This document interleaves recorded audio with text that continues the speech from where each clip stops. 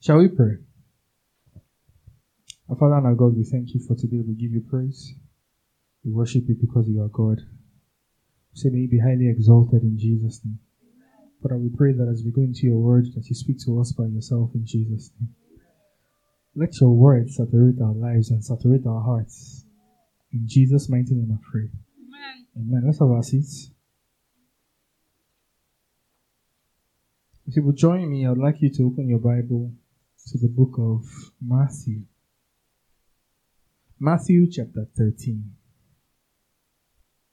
In the month of February, we had an incredible time here speaking on a series that we titled Blessed. Amen. And we looked at the Beatitudes, and we looked at exactly what each and every one of them meant for us. You know, when we study the life and the mission of Jesus Christ, there's a tendency for us as believers to want to oversimplify it. What I mean by that is that when you think about the redemptive mission of Christ, if you are asked, why did Jesus come? What did he come to do? You give someone a simple answer. You say he came to what? He came to die for our sins. He came to save us. He came to this world to give his life for us. And you will be correct. He died, he was born, he lived, he died, he rose up again. But the thing is that if it was that straightforward of an answer, then we would be nullifying a lot of the things that happened during the course of his life. A lot of the things that he did and a lot of the things that he said.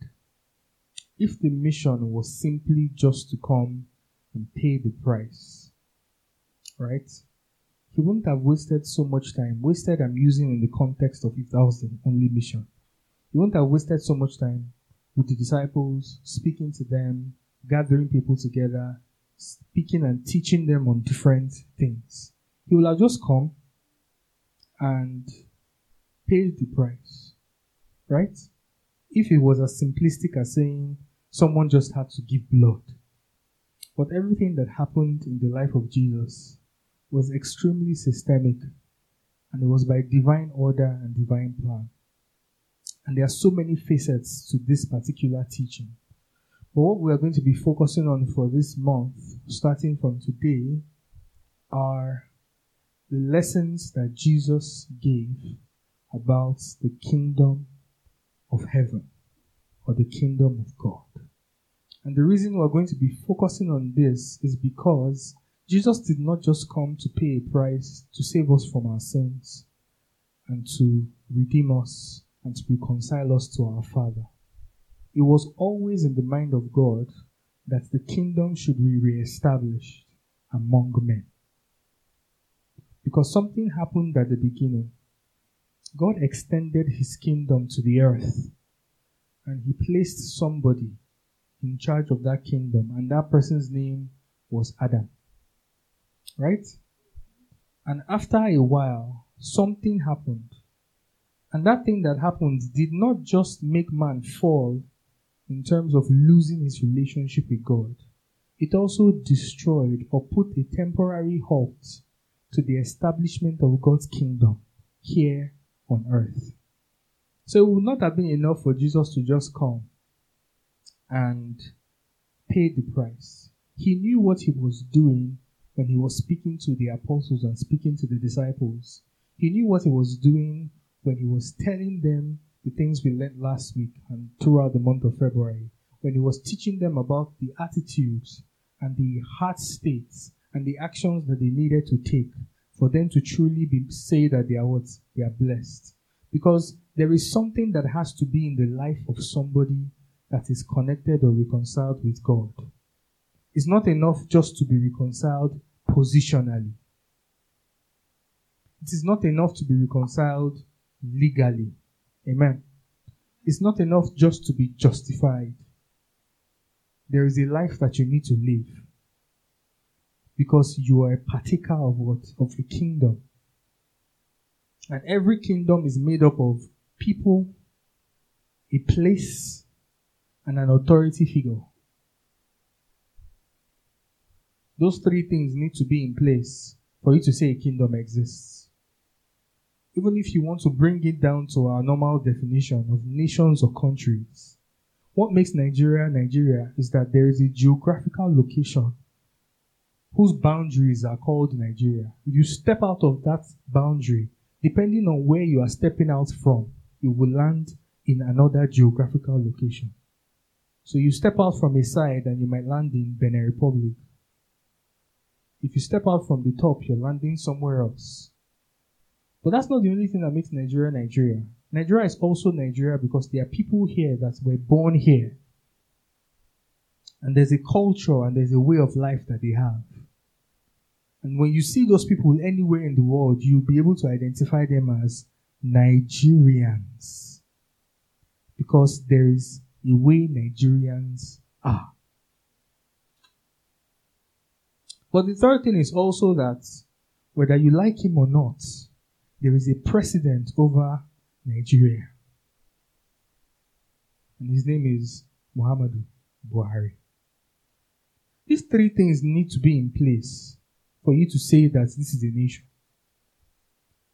He is important because he is the head of this nation. And it applies to a kingdom too. A kingdom has to have these three. It has to have a place, it has to have a people who you can identify by a specific lifestyle. And it also has to have a ruler. And when it comes to the kingdom of heaven or the kingdom of God, the ruler is who? Is God. Ruling through his son, Jesus. Because he gave authority to him. The physical place is heaven, but also earth. But not this earth as we see it, but an earth that is to come. But the kingdom also has a people, and those people are supposed to be us. So when you step into Matthew chapter 13, what you start to see is Jesus started to speak to his children. He started to speak to his disciples in parables about the kingdom. Before we read this parable, which is the most popular parable that Jesus gave, as far as I know anyway, I want us to answer the question, what is a parable and why did he speak in parables? A parable simply explained is a narrative of earthly or natural things that is used to reveal or construct spiritual things. It's a narrative of earthly or what? Or natural things that is used to convey spiritual things. Now I'm giving you this in the context of scripture and in the context of Jesus. But there's also a natural definition of a parable, which is simply a commonly known earthly thing that is used to reveal something that has deeper meaning. That's also a parable. Because Yoruba people have parables. So do the Igbos. So does any tradition in this world. They are parables. Jesus was not the only person that spoke in parables. There are parables in the Old Testament as well. I'm reading through the book of Judges, and after Gideon saved the Israelites from the Midianites, what happened next was Gideon somehow gave birth to 70 sons. And one of the sons from a maid or a concubine rose up, and his name was Abimelech. And he went to his mother's people and told them, he basically convinced them to make him king. And when they decided to make him king, what Abimelech did next was he killed his brothers. Killed almost all of them except one, and that one's name was Jotham. So Jotham was young and Jotham escaped. And when Jotham escaped, he came forth and he gave a parable. He gave a parable pronouncing judgment on Abimelech and the people of Shechem. It was a parable. You can go and read through it. It's in the book of Judges. There are so many parables scattered around the Old Testament, which basically is natural things that explain a deeper meaning. The only person whose parables explained divine and heavenly things is Jesus Christ himself. And the reason for parables is both to reveal and to conceal. I want you to write it down. A parable is given to reveal and also to conceal. And you would see it in the accounts that Jesus said these things have to be hidden from some. And it is for you. He was talking to his disciples. A parable is not a parable until it's understood. If a parable is not understood, it is a riddle. That's what it is. It's just a riddle. What makes a parable is the fact that the meaning has been conveyed. So Jesus spoke in parables both to reveal to those that were supposed to understand it and to conceal the meaning from those that were not a future part of that kingdom. This message was specifically for the people that will become the kingdom.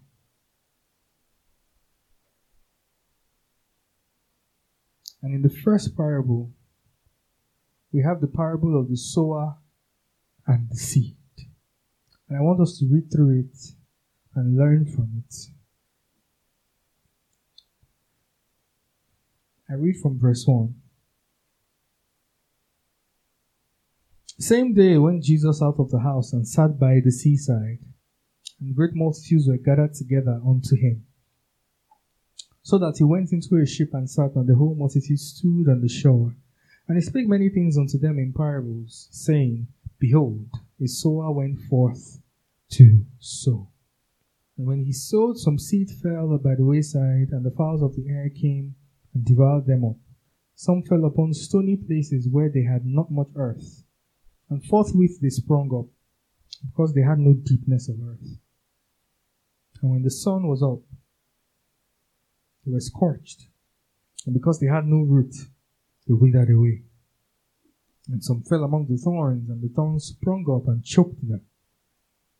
But others fell into good ground and brought forth fruit, some 100-fold, some 60-fold, and some 30-fold. Who hath ears, let him hear. Verse 10, And the disciples came and said unto him, Why speakest thou unto them in parables?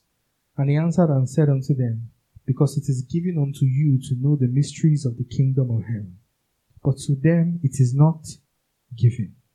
For whosoever hath, to him shall be given, and he shall have more abundance. But whosoever hath not, from him shall be taken away even that he hath. Therefore speak I to them in parables, because they seeing see not, and hearing they hear not, neither do they understand. And it is in them fulfilled the prophecy of Isaiah, which saith, By hearing ye shall hear, and shall not understand, and seeing ye shall see, and shall not perceive. For this people's heart is waxed gross, and their ears are dull of hearing, and their eyes they have closed, lest at any time they should see with their eyes, and hear with their ears, and should understand with their heart, and should be converted, and I should heal them. 16. For blessed are your eyes, for they see, and your ears, for they hear. For verily I say unto you, that many prophets and righteous men have desired to see those things which you see, and have not seen them, and to hear those things which you hear, and have not heard them.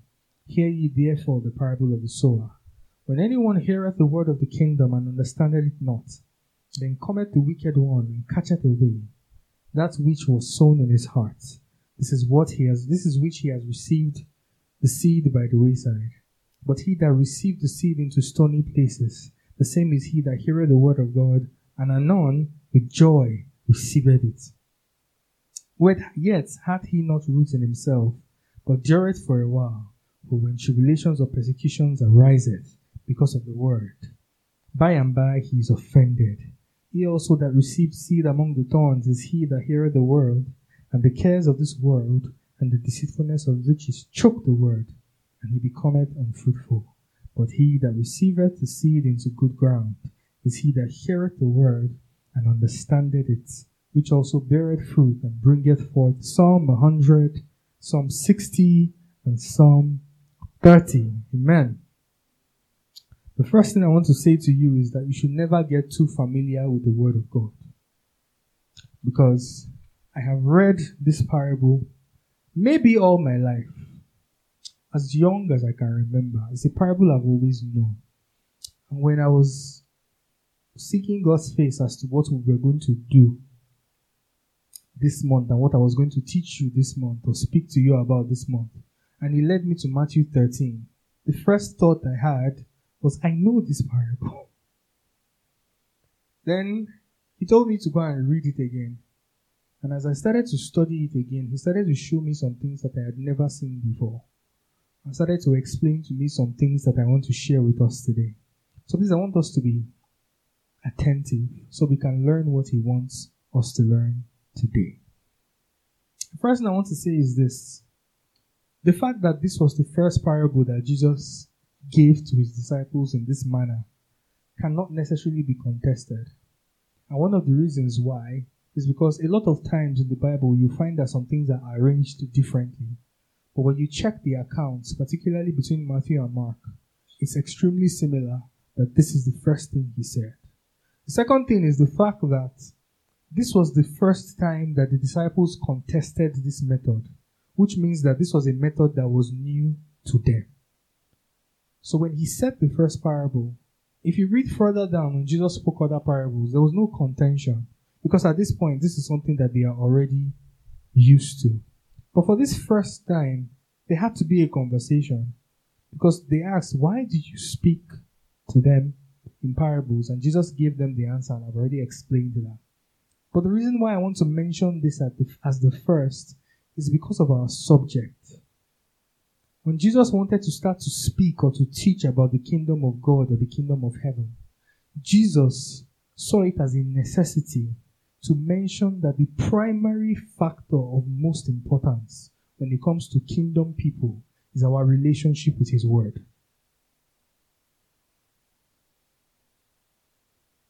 That's the first thing. It's not the tongues you speak. It's not your attendance in church. It's none of those things. The first thing that Jesus felt important and necessary to speak to kingdom people about, those who will be inheritors of the kingdom of heaven, had to do with their relationship with his word. And that is still true today. That is usually the first indication of your place and your state in his kingdom till tomorrow. If you want to have a clear view of exactly where you are with God, check your relationship with his word, how you receive it and how you give it out. And it's like a mirror in your face, because that's the primary indicator. Every other thing that we're going to discuss under lessons of the kingdom of God, of the kingdom, is born from that. And we will see how. And there are two characters in this story that apply to us. In the story, really, there are three characters. There's the seed, there's the sower, and there's the soil. But the seed is the word of God. So that doesn't have anything to do with us.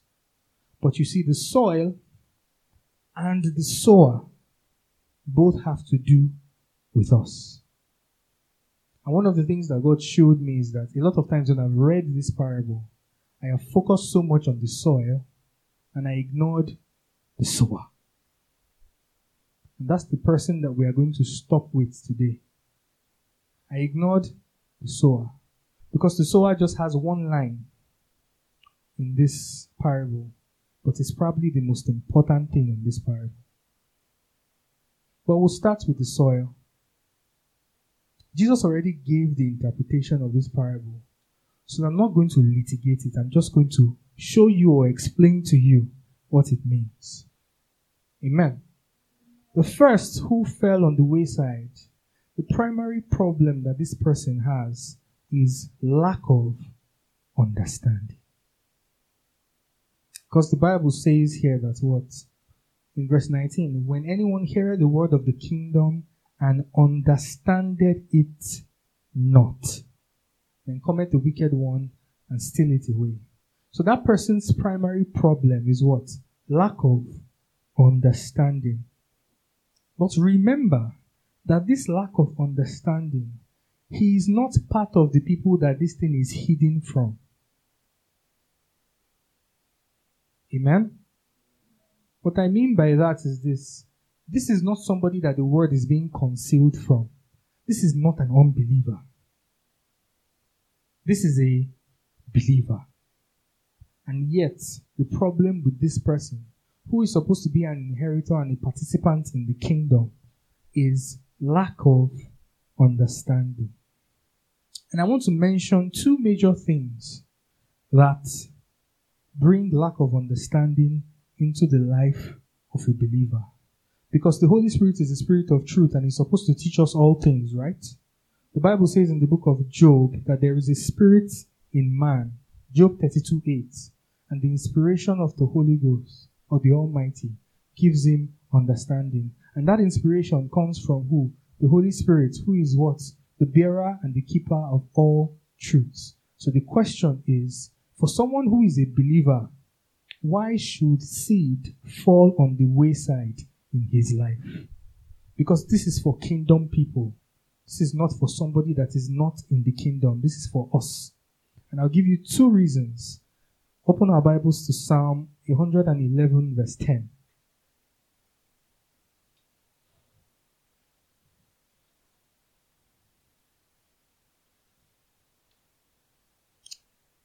Psalm 111 verse 10.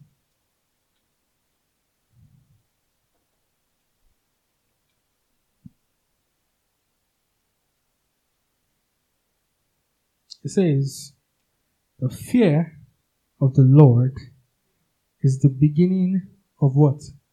Of wisdom. A good understanding have all they that do his commandments.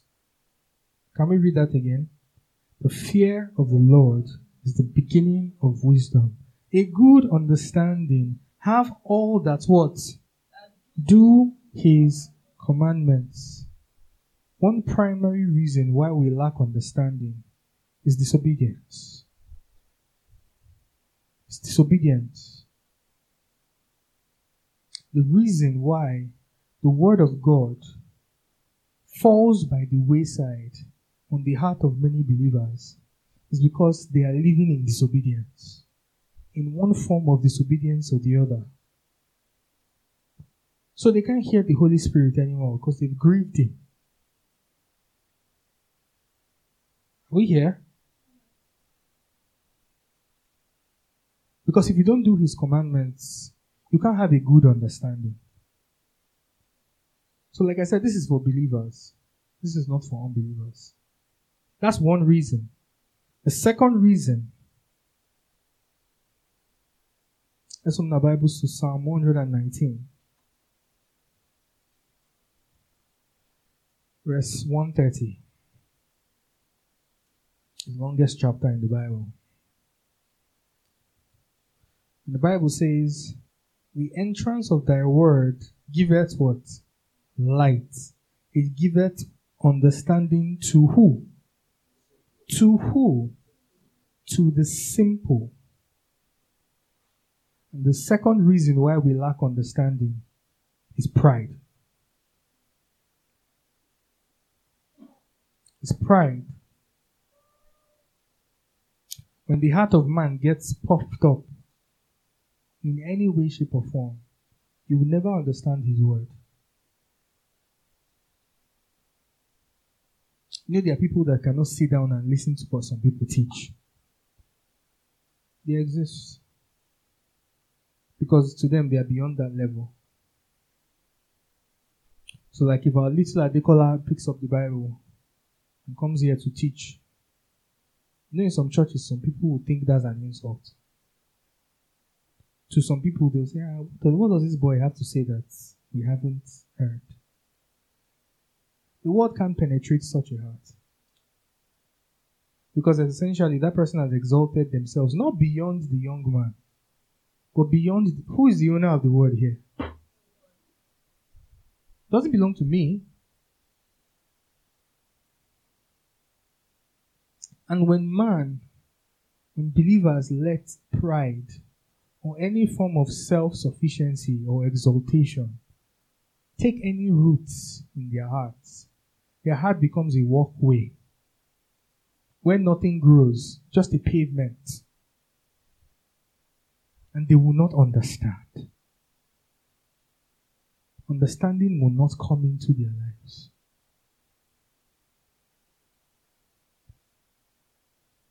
Not because the Holy Spirit hasn't been given freely to them or shed abroad in their hearts, like the scripture has said. Because they are hindering him in some way. And as we go through these examples, you will see that all the examples that Jesus listed of the various types of soil that had problems, the problem was usually an attitude one. The problem was usually in actions produced from a certain attitude. And this was the problem of the first soil. Are we still here? Are we following? Okay. Let's read the second type of soil, what Jesus said. Like I said, he already interpreted it. I'm just going to show you some things. And it says, he that receiveth the seed into stony places is the same that heareth the word, and anon with joy receiveth it. Yet he hath not root in himself, but dureth for a while. For when tribulation or persecution ariseth because of the word, by and by he is offended. Amen. I'm going to explain what this stony soil means first. If you do research, and I did some research, this stony ground does not mean that the ground looks like stone. What it actually means is that on the surface, it looks like good soil. On what? On the surface. It looks like good soil. But if you were to dig and dig, underneath, what you find is what? Stone. Hard rocks where nothing can grow from. Amen. So, on the surface is what? Good soil. It looks good. But underneath is what? Is rocks where nothing can grow. The primary problem with these hearts is lack of brokenness. Can we say lack of brokenness? Lack of brokenness. And one of the reasons for lack of brokenness is, number one, the need for speed and no meditation in the life of believers. Essentially, we don't meditate on the Word of God. We're so quick to move to the next truth. We're too quick to move on to the next, in quotes, truth. I want us to look particularly at what Jesus said. He said these people receive the word with joy.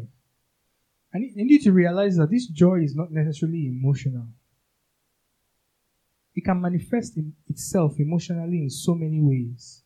Do you know that the fact that a word comes from the altar and in that moment the Holy Spirit pricks you about it, and let's say that day you feel so much the weight of remorse and you feel, in quotes, bad about that thing, and it touches something primal in your life, do you know that that is not evidence that you've really accepted and you've taken that word?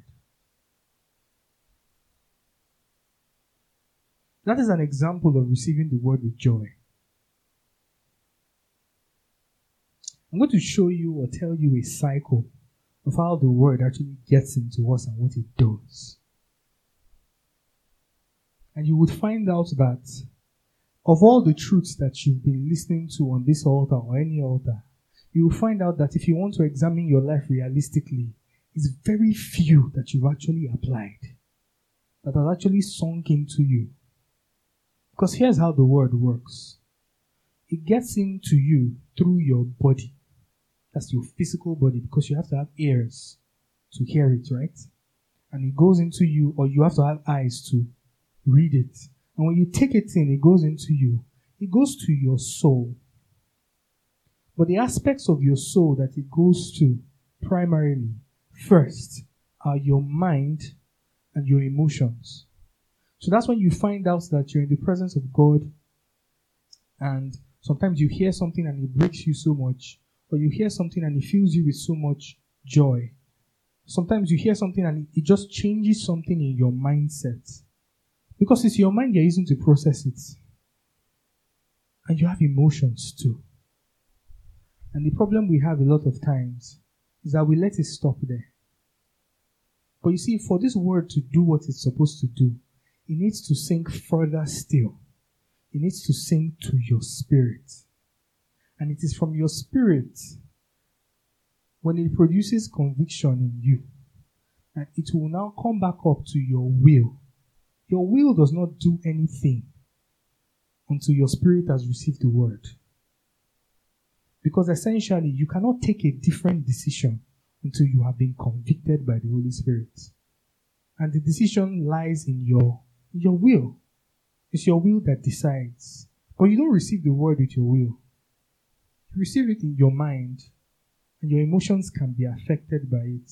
But if you do not meditate on it, if you do not chew on it and let it do what it's supposed to do in you, if you do not let the Holy Spirit do that work in your life, really do that work in your life, it won't produce anything. But God is merciful to us a lot of times, that this process happens and we don't know.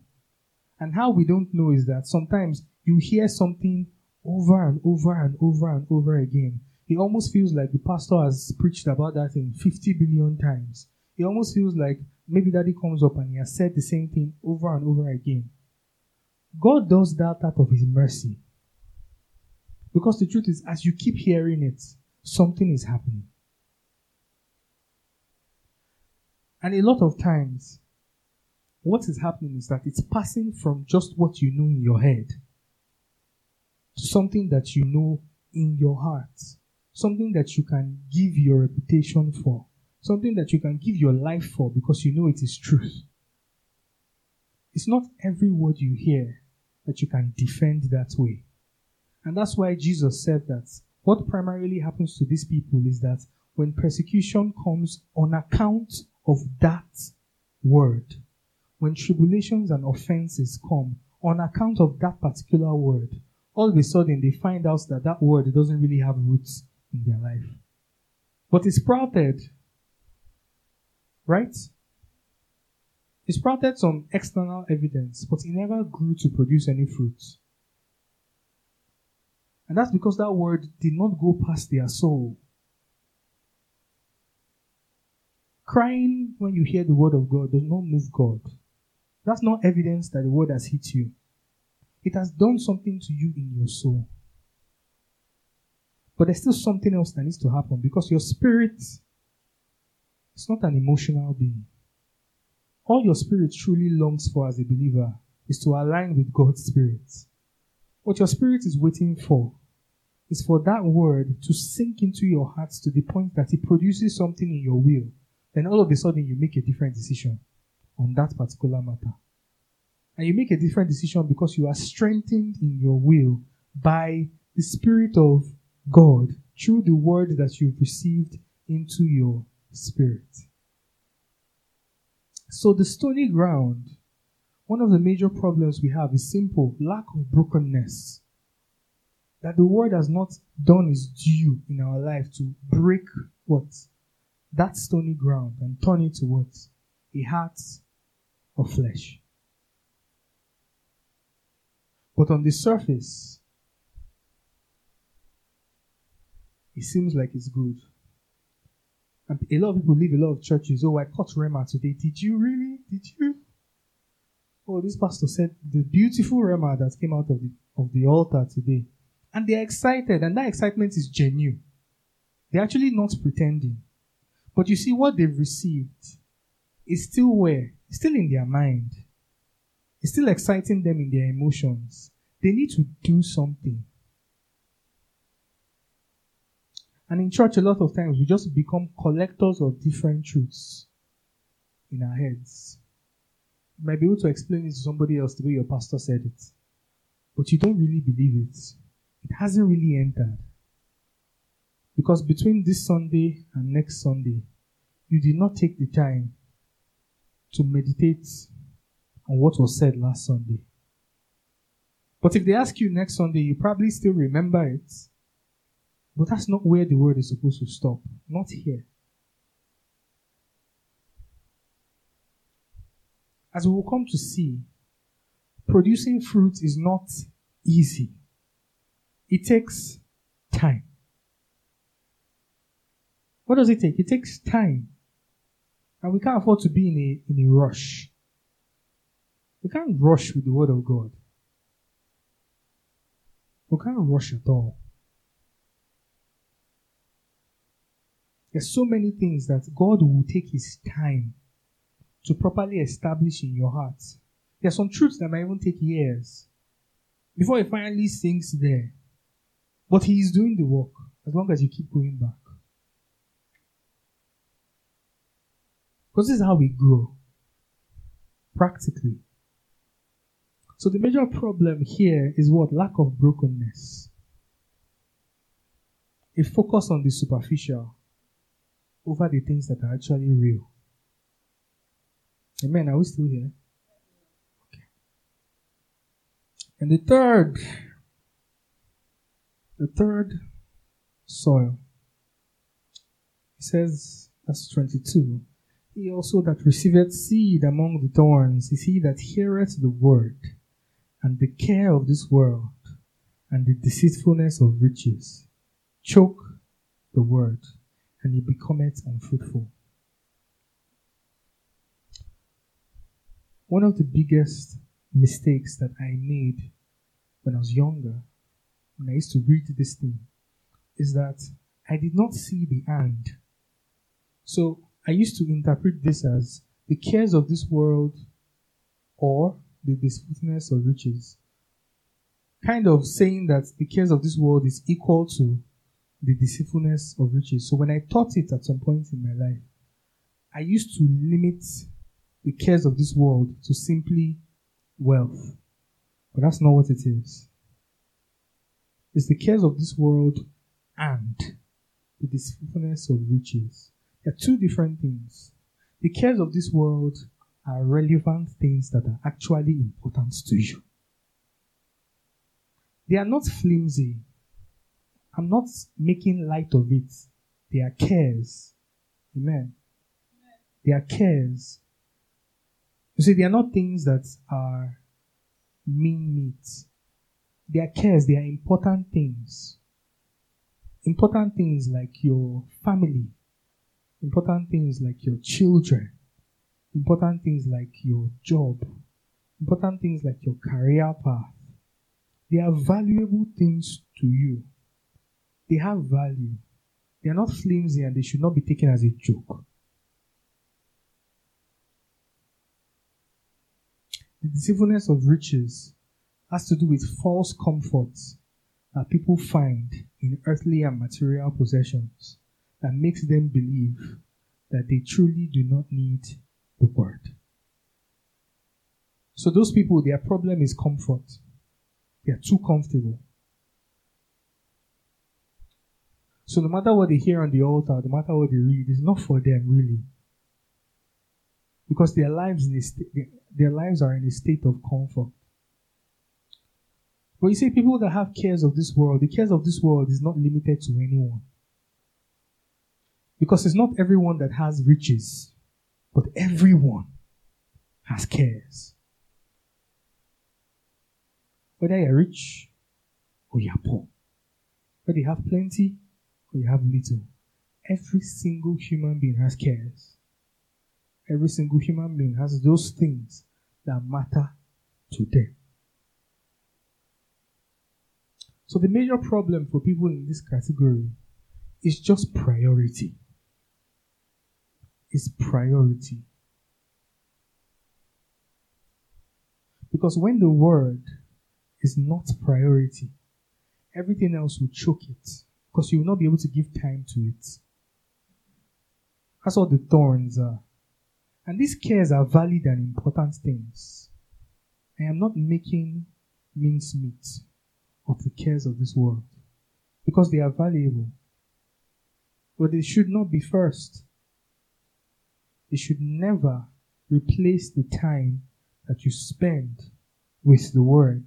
Because if it does, you won't produce any fruit. Before the word even has a chance to do anything, it will choke it. So you see, for these people, it's not like that soil is bad. Because if the soil was bad, it won't be able to produce those thorns. The problem is replacement. Something has replaced and has taken the space where the word should be.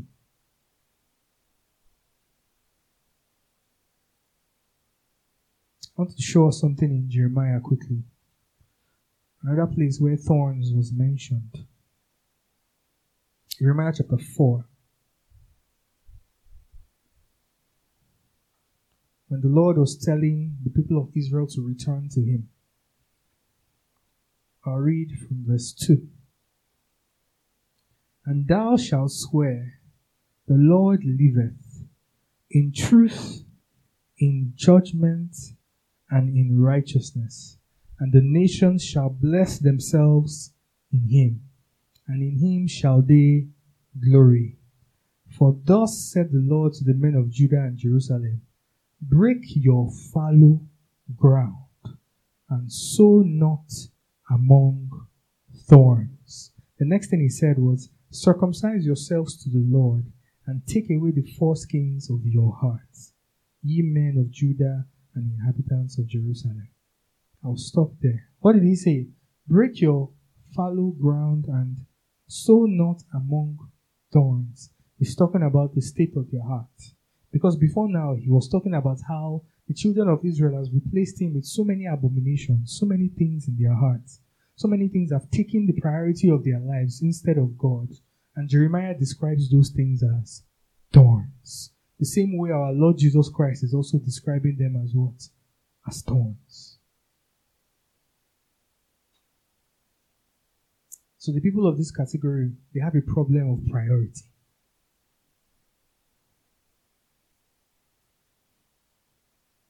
Amen. And finally, those that fell on good ground were the ones that the word did its work and it produced what? 100-fold, 60-fold, 30-fold. But from all we have said today,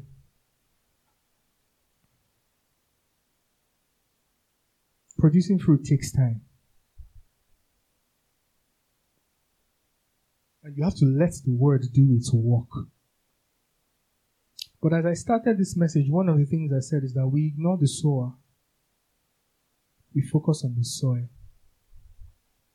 But the believer is both the soil and the sower. At every point in his life, he will be one of those. So I want us to look at the sower as we conclude. The first thing that we hear and the only thing we see about the sower really is in verse 3. And he spake many things unto them in parables, saying, behold, a sower went forth to sow. A sower went forth to what? To sow. It's interesting how the same sentiment is captured when Jesus said, I send you forth as what? As sheep among wolves. The Great Commission also has what? A sending forth. And a sower went forth to sow. A sower is someone who has the seeds of the word of God and he's going to plant it. And who do you think that sower is? Is it Jesus? No, it's you. And the idea here, when he says he went forth to sow, is that he left his comfort zone So the way houses were built then, and even today in contemporary culture, the farm is not your garden in the back of your house. The sower had to what? Step out and go forth and what? And plant seeds. Sometime last year, I followed Daddy to Shara, and somehow we landed in the house of a 92-year-old man, who still goes to the farm. And we went to the farm, and the farm is a distance from where he lives because we went to his house. So he has a bike, like an Okada, that usually he would carry his cutlass, carry everything, and will ride there. What's he going to do? To sow. So it's still present in our contemporary culture that you leave your comfort zone and you go out to what? To sow. But here's the thing. This is where I'm going to end. And this is what the Lord made me understand. This parable is a cycle. And it's the cycle of the life of a believer. Because anyone who has seeds to sow must have harvested fruit. Must have what? Harvested fruit. Because it is from fruits that you get seeds. So the reason and the primary reason why the parable of the sower is important is because if the word does not germinate in your life, then you have no seed. So there's so much that many of us might not have had the confidence to tell somebody else. There's so many truths of the Word of God you've not found yourself saying. And if you really check it and be truthful to yourself, you might just find out that the reason why is because you probably still know it in your head. It hasn't produced something in your spirit that leads to conviction. You haven't borne fruit really from that truth. So you cannot stand on the rooftop and shout it out. You're still thinking with your head instead of obeying God and letting Him do what He wants to do. It's He who has been able to harvest fruit, has plenty of seeds to sow.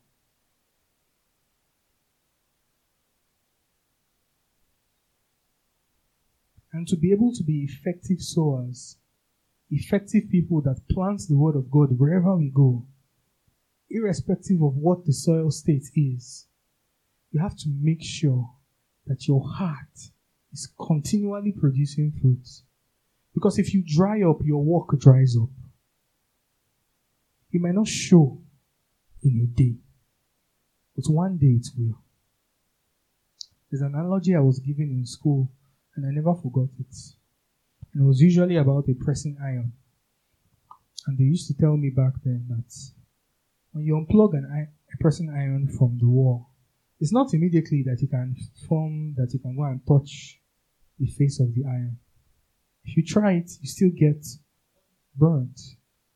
But over time will pass. And little by little, it starts getting cooler and cooler. Many Christians are operating cold, and they don't even know it, because they've been unplugged for a while. They are no longer producing fruits. The word is not doing anything in them, because they have so much thorns, or they've become filled with so much pride that their heart has become a walkway where nothing can grow. Or they don't take the time to meditate on God's word and let God break them with that word. So they've become what? Fruitless and seedless. But they probably still gather crowd and say empty things to them. And those ones go home empty because there's actually no seed. If it was simply about the ability to open this Bible and put two and two together, many people will be preachers today. Many people will be planters of the word. If that's what made us Christian, then all the people that have theological degrees but have no faith, who don't believe but they treated the Bible as an intellectual discourse And they have PhDs today in theology as well as other things. If it was just by that, they will be the preachers. If it was by that, God will not call Peter. Jesus has no business with Peter. Because Peter does not have the physical or mental qualifications to be a carrier of the word.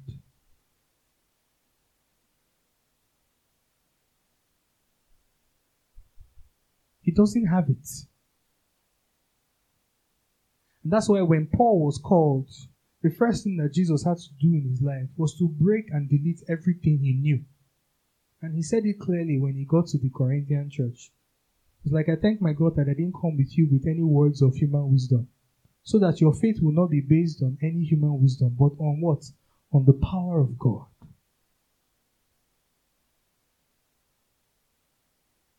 Because that's what works. That's what can produce fruit. But sometimes when we see that our evangelism is ineffective, or that you can't seem to speak something into somebody's life and really tell the person with conviction, when you see that you go to someone and you are talking to the person and you find yourself sounding unsure, you've not produced fruit on that truth. You probably still just know it in your head. Whatever has sunk into your spirit and has germinated and produced something, you would shout it on the rooftops. People will accuse you and you say, yes, I said it. Because it is the truth. And it is our relationship with the word, both as sowers and as the soil, that is the primary marker of our state as citizens of this kingdom. Everything else follows after. Amen. And we rise up.